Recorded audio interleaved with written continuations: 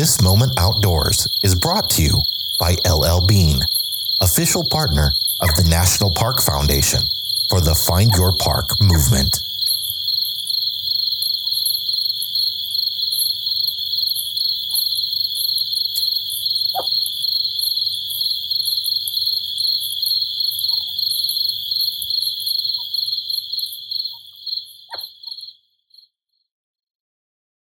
December 19th, 1777.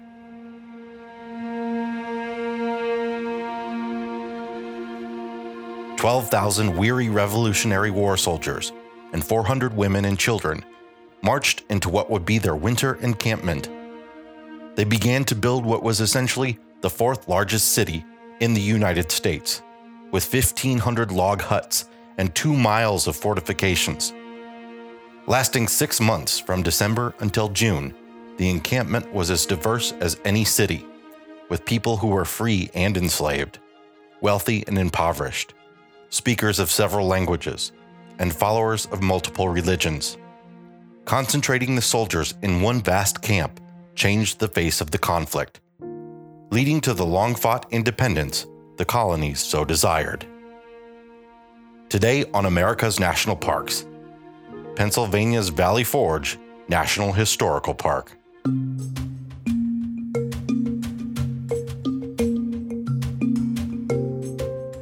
American Indians occupied the area in and around what is now known as Valley Forge over 10,000 years ago, enjoying the abundance of food and shelter offered by the river valley.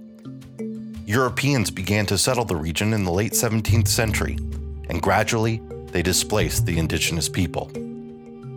The land was cleared for agriculture, and 18 landowners established prosperous farms on the choice soils. Along Valley Creek, an ironworks named Valley Forge was established, and a small industrial village including charcoal houses, a sawmill, grist mill, and company store grew up around it. The slopes of the aptly named Mounts Joy and Misery were wooded and were frequently cut over to supply wood to fuel the iron forge. By the time soldiers arrived during the Revolutionary War, it was an open rolling landscape, divided into many small fields and pastures by fences and hedgerows. Woodlands and charcoal hearths blanketed the mountains, and there was a smattering of structures in what had become the village of Valley Forge.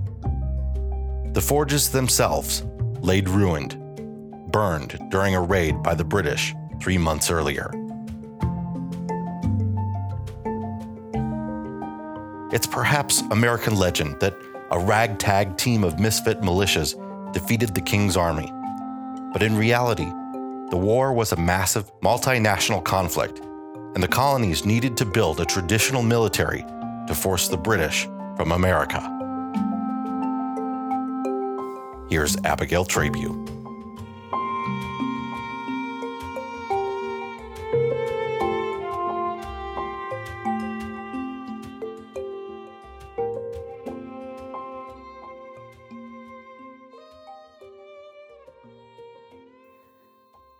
By the time of Valley Forge, most Americans realized that the revolution would be a long, drawn-out affair. The nature of the war changed in July 1776 when a large contingent of troops reached America's shore and sought to crush the rebellion. By the fall, the British had pushed George Washington's unevenly trained and outnumbered force to the brink of defeat and established control over New York City and the states of New York and New Jersey. Only Washington's bold Christmas night 1776 crossing of the Delaware River and subsequent victories at Trenton and Princeton, New Jersey, saved the cause from disaster. In order to put the Army on firmer footing, the Continental Congress allowed George Washington to recruit soldiers for longer enlistments beginning in 1777. The men of this establishment formed the bulk of the professional force that would fight the rest of the war. After wintering at their stronghold in Morristown, New Jersey, Washington's forces prepared to meet the British with renewed zeal in the spring of 1777. British strategy for the third year of the American Revolution included a plan to capture the Patriot capital at Philadelphia.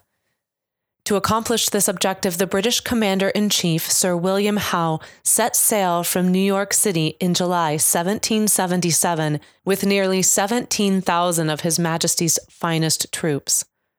The force landed at the head of the Chesapeake Bay. To oppose Howe, General Washington marched his 12,000-man army from New Jersey. On the journey south, he paraded them through Philadelphia to impress citizens with the prowess of the Patriot force.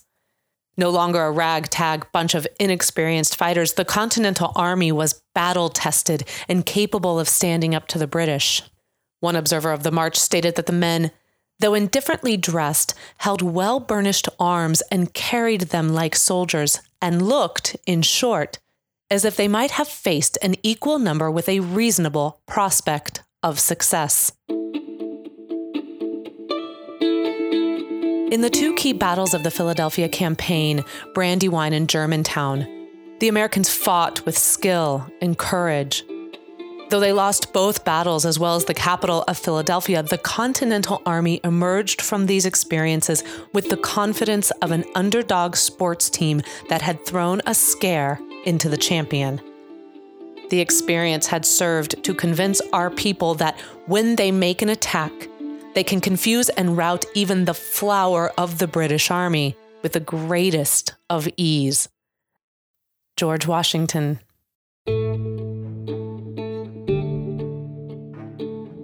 Yet work remained to be done. The army had difficulty executing complex, large-scale maneuvers such as the orderly retreat. As a result, retreats could turn into panicked flights. In fact, General Nathanael Greene believed that the troops had fled from victory at Germantown. As the campaign wound down through the months of November and December, Washington maintained strong offensive pressure on the British in the city. With the British ensconced in Philadelphia, Washington and his general officers had to decide where to encamp for the winter. As he chose a site, he had to balance the congressional wish for a winter campaign to dislodge the British from the capital against the needs of his wary and poorly supplied army. By December 12th, Washington made his decision to encamp at Valley Forge. From this location, 18 miles northwest of Philadelphia, Washington was close enough to maintain pressure on the enemy, yet far enough to prevent a surprise attack on his own troops. From here, the Continental Army could protect the outlying parts of the state, with its wary citizens and precious military stores, as well as the Continental Congress, which had fled to York, Pennsylvania. Washington and his men marched into camp on December 19, 1777. The soldiers, while not well supplied, were not downtrodden. They exuded the confidence of men who knew they had come close to beating the British in battle. They were cautiously optimistic about the future and resigned themselves to the task of establishing their winter quarters. The romantic image that depicts the troops of Valley Forge as helpless and famished at the mercy of winter's fury and clothed in nothing but rags renders them and their commander a disservice. But constant freezing and thawing, an intermittent snowfall and rain, coupled with shortage of provisions, clothing, and shoes, did make living conditions extremely difficult. Rather than wait for rescue, the Army procured supplies, built log cabins to stay in, constructed makeshift clothing and gear, and cooked hearty meals. During the early months of the encampment, the soldiers received an average daily ration of 1/2 pound of beef. But by February, they went without meat for several days at a time. In early March, the Army listed 3,000 men as unfit for duty due to lack of proper clothing. One of the most immediate remedies against the weather and lack of clothing was the construction of log shelters. Valley Forge was the first winter encampment where many thousands of soldiers had to build their own huts. The officers formed them into construction squads and instructed them to build cabins according to a 14-foot by 16-foot model. The Army placed the 2,000-odd huts in parallel lines, and according to one officer, the camp had the appearance of a little city when viewed from a distance. Most agreed that their log accommodations were tolerably comfortable. In addition to the huts, miles of trenches were constructed. 5 earthen forts and a bridge based on a Roman design over the Schuylkill River. The picture of the encampment that emerges from the army records and the soldiers' own writing is that of a skilled and capable force in charge of its own destiny. Once the bridge spanning the river was complete, the army made full use of the land on the other side as a vital supply link. The farms located on the north side could sell their produce to the army. The bridge connection also made the camp more secure, as patrols could range the country to the north and east to check British movements and intentions in that quarter. But establishing a winter base so close to the enemy caused additional hardships. Instead of being able to focus on building the camp and obtaining much-needed rest, the troops had to expend energy on security operations. They spent extra long shifts on duty patrolling, standing guard, and manning dangerous outposts. Washington recognized the strain this situation placed on his men and rewarded them with 2 months' hardship pay. Perhaps the most notable suffering that occurred at Valley Forge came from a factor that is not frequently mentioned in textbooks. Disease was the true scourge of the camp. Men from far-flung geographical areas were exposed to sickness from which they had little immunity. During the encampment, nearly 2,000 men died of disease. The Army kept monthly status reports that tracked the number of soldiers who had died or were too sick to perform their duties. These reports reveal that 2/3 of the men who perished died not during the harsh winter, but during the warmer months of March, April, and May. The most common killers were influenza, typhus, typhoid, and dysentery.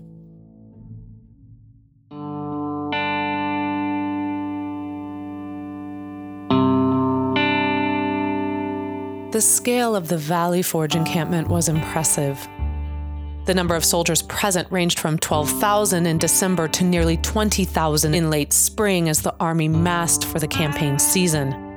The troops who came to camp included men from all 13 original colonies and regiments from all of them except South Carolina and Georgia. The encampment brought together men, women, and children of nearly all ages, from all walks of life, of every occupation, from different ethnic backgrounds and various religions. The women included approximately 400 enlisted men's wives who followed the army year-round, and a few general officers' wives who came on extended visits. Valley Forge was demographically, militarily, and politically an important crossroads in the Revolutionary War. A mix of motives was at play, particularly in the minds of men who enlisted in early 1777. Some served out of patriotism, but many served for profit or for individual liberty, as in the case of enslaved, indentured, or apprenticed people. Others were coerced, as most colonies introduced conscription that year. The participants had different values and different ideas about words such as liberty, equality, slavery, and freedom.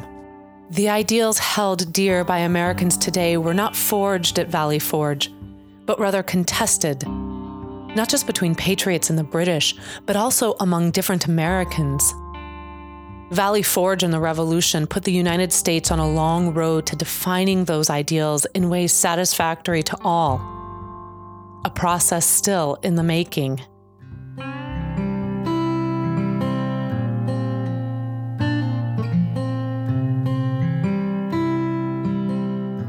Despite the difficulties, the Continental Army matured into a professional force at Valley Forge, under the tutelage of Friedrich Wilhelm Baron von Steuben.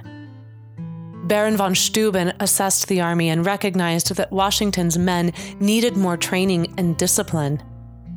At the same time, he realized that American soldiers would not submit to harsh European-style regulation.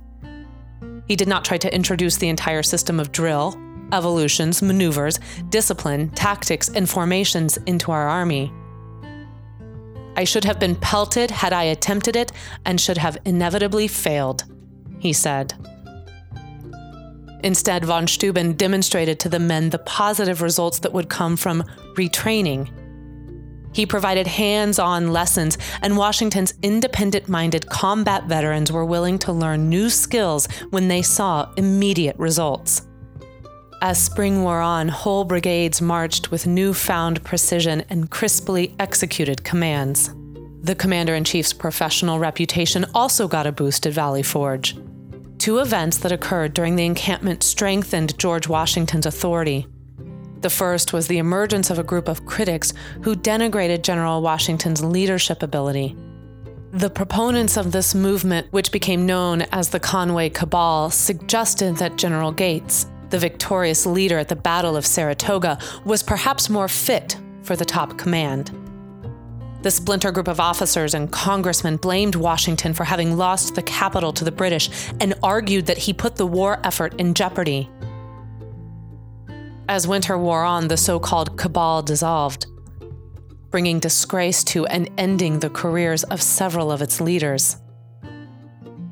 Washington's authority was strengthened as loyal supporters rallied to defend and exalt the commander-in-chief.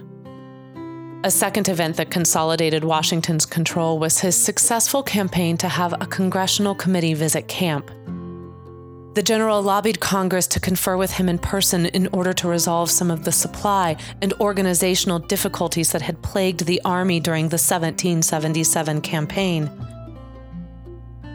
The committee emerged from the Valley Forge meeting with a better understanding of the logistical difficulties Washington faced and more sympathetic to the Army's requirements.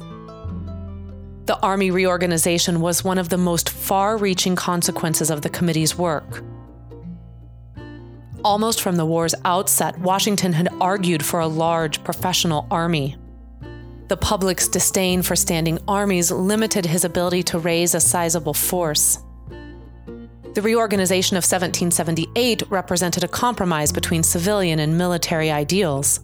Realizing that the Army existed at only a portion of its authorized strength, Congress consolidated regiments and created a more streamlined force. At Valley Forge in the spring of 1777, the Army joyously celebrated the formal French recognition of the United States as a sovereign power and valuable alliance with this leading European nation. Though it would take years to bear fruit at Yorktown in 1781, the alliance provided Washington with the formidable French naval assistance and additional troops he needed to conquer British marine superiority. In mid-June, Washington's spy network informed him that the British were about to abandon Philadelphia.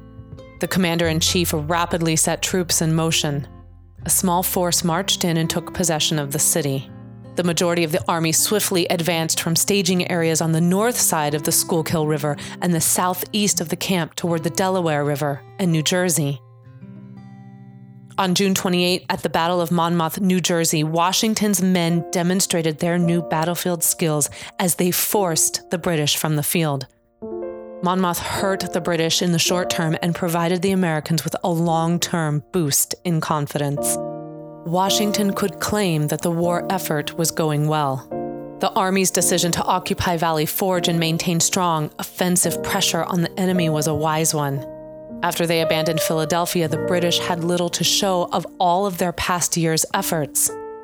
Thanks to the contributions of von Steuben and others, the Continental Army was more unified than ever before.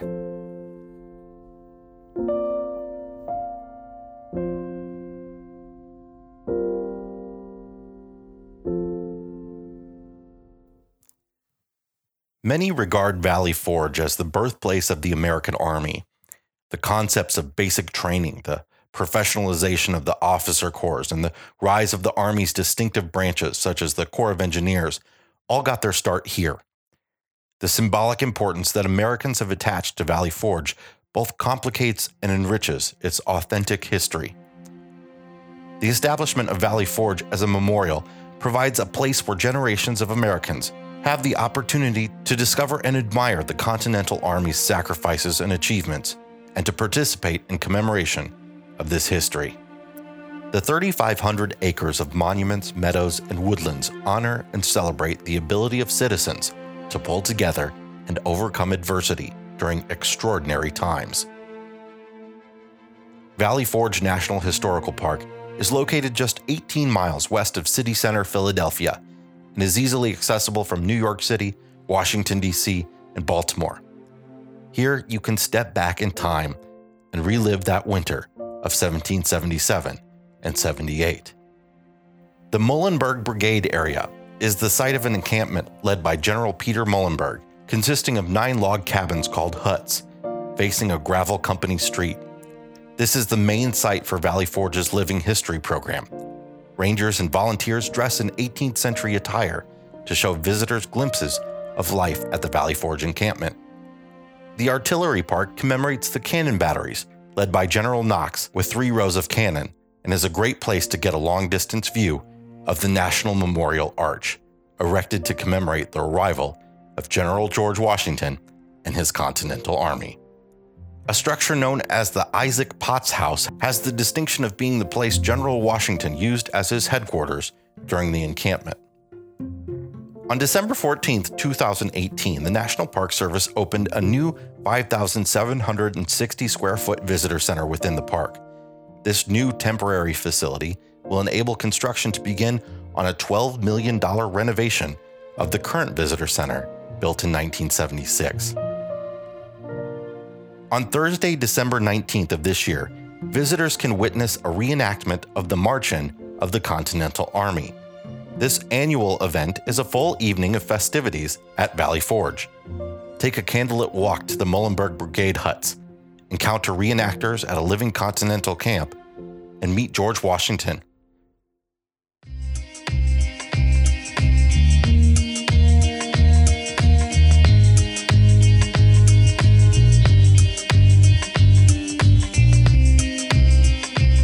This episode of America's National Parks was hosted by me, Jason Epperson, and narrated by Abigail Trabue. The text was adapted from the Valley Forge National Historical Park General Management Plan. If you enjoyed the show, we'd love a 5-star review wherever you listen to podcasts. Don't forget to subscribe and follow us on Facebook, Twitter, and Instagram. Just search National Park Podcast. You can also join our America's National Parks Facebook group. For more great American destinations, give us a listen at the new See America podcast, wherever you listen to this one. And if you're interested in RV travel, find us at the RV Miles podcast. You can also follow Abigail and me as we travel the country with our 3 boys at OurWanderingFamily.com. This land is your land. This land is my land. From California to the New York Island, from the Redwood Forest to the Gulf Stream waters. This land was made for you and me.